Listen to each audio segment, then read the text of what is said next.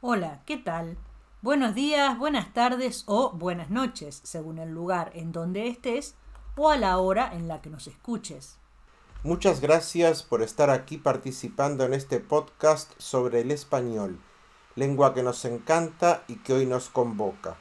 Soy Eduardo Satorno, profesor de español para extranjeros en Spanish Up to You y gerente manager de Unique Trips, tu agencia de viajes. Soy Malena Algorta, profesora de español para extranjeros en Spanish in Cabo y en Spanish Up to You. Si quieres saber más sobre tu sitio de práctica de español, cliquea aquí y verás todos los podcasts, videos y lecciones que preparamos para ti, para que domines el español. Estamos en 5 minutos de español y este es el episodio número 124. Bienvenidos, gracias por estar semana a semana junto a nosotros, por los comentarios, por escuchar y participar de esta familia que es Spanish in Cabo. Nuevamente hablaremos en español. Si necesitas la versión en inglés, cliquea en la imagen de la pintura de Bruno Pegoretti. Gracias por tu arte, Bruno. Pero si nos escuchas semana a semana, ya no necesitas la traducción al inglés. No tienes que cliquear en la fantástica gallina de Bruno, ¿verdad? ¿Vieron que ya no tenemos las Catrinas como símbolo? Pues terminamos con las celebraciones de Día de Muertos. Y ahora nos preparamos para el fin de año y la Navidad. Pero todavía falta un poco para las fiestas. ¿Cuál es el tema del podcast de hoy? A fines de octubre hablamos de la palabra poco. En nuestro podcast, Poco a Poco. Que si no lo escuchaste, puedes hacerlo en Spotify, en rrs.com, Apple Podcasts, Amazon Podcasts y más. Pero tú nos escuchaste, ¿verdad que sí? Por eso, hoy vamos a reflexionar un poco sobre la diferencia entre poco y pequeño. Sí, es común para los estudiantes de español confundir estas palabras, ya que ambas pueden traducirse como little en inglés, dependiendo del contexto y del uso. Pero no son intercambiables, por lo que es importante diferenciarlas. Después de escucharnos, vas a tener las herramientas necesarias para hacerlo. Entonces, quédate con nosotros. Poco se refiere a escasas cantidades y a la intensidad de una acción. Se puede usar como adjetivo o como adverbio y se traduce al inglés como little, few, a little, a bit of, not much o not many. Pequeño se refiere a tamaño.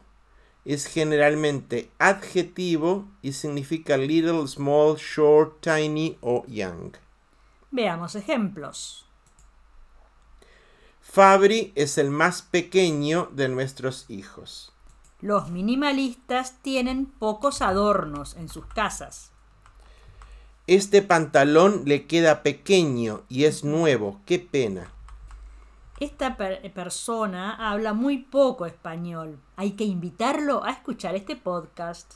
¿En qué contexto los podemos escuchar? Decíamos que poco, usado como adjetivo, mide o describe la cantidad de objetos o personas. Poca gente tira cosas en la calle hoy en día. ¡Qué bueno! Tenemos poco detergente. Compra más, por favor. Hay pocas personas en el taller gratuito de los viernes. ¿Estabas tú? Como adverbio, poco modifica el verbo. Dormí muy poco anoche. ¡Qué sueño! Es normal usar un aumentativo como muy o un diminutivo como poquito. Solo sirven para intensificar y los vas a escuchar mucho, pues ya sabes, somos bastante dramáticos al hablar. Nos queda poco tiempo. ¿Seguimos? Muy poquito tiempo, diría yo. Ya se van los 5 minutos. Pequeño lo usamos casi siempre como adjetivo. Describe el tamaño de personas u objetos. Por ejemplo, la talla. Size. Puede ser grande, mediana o pequeña. ¿Cuál usas tú? A mi nieta le gustan los perros pequeños. Este libro tiene una letra muy pequeñita. No la puedo leer. Aquí usamos un aumentativo y un diminutivo, solo para intensificar. Las casas pequeñas son más fáciles de limpiar. El niño pequeño es muy tierno. Vamos con una expresión de sorpresa muy usada en México y es ¿a poco? ¿A poco ya se pasaron los 5 minutos? Es como decir really. Y una frase con pequeño.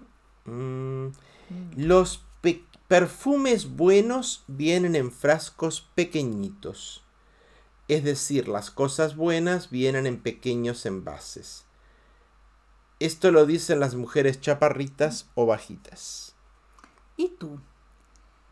¿Quieres solucionar tus dudas rápidamente?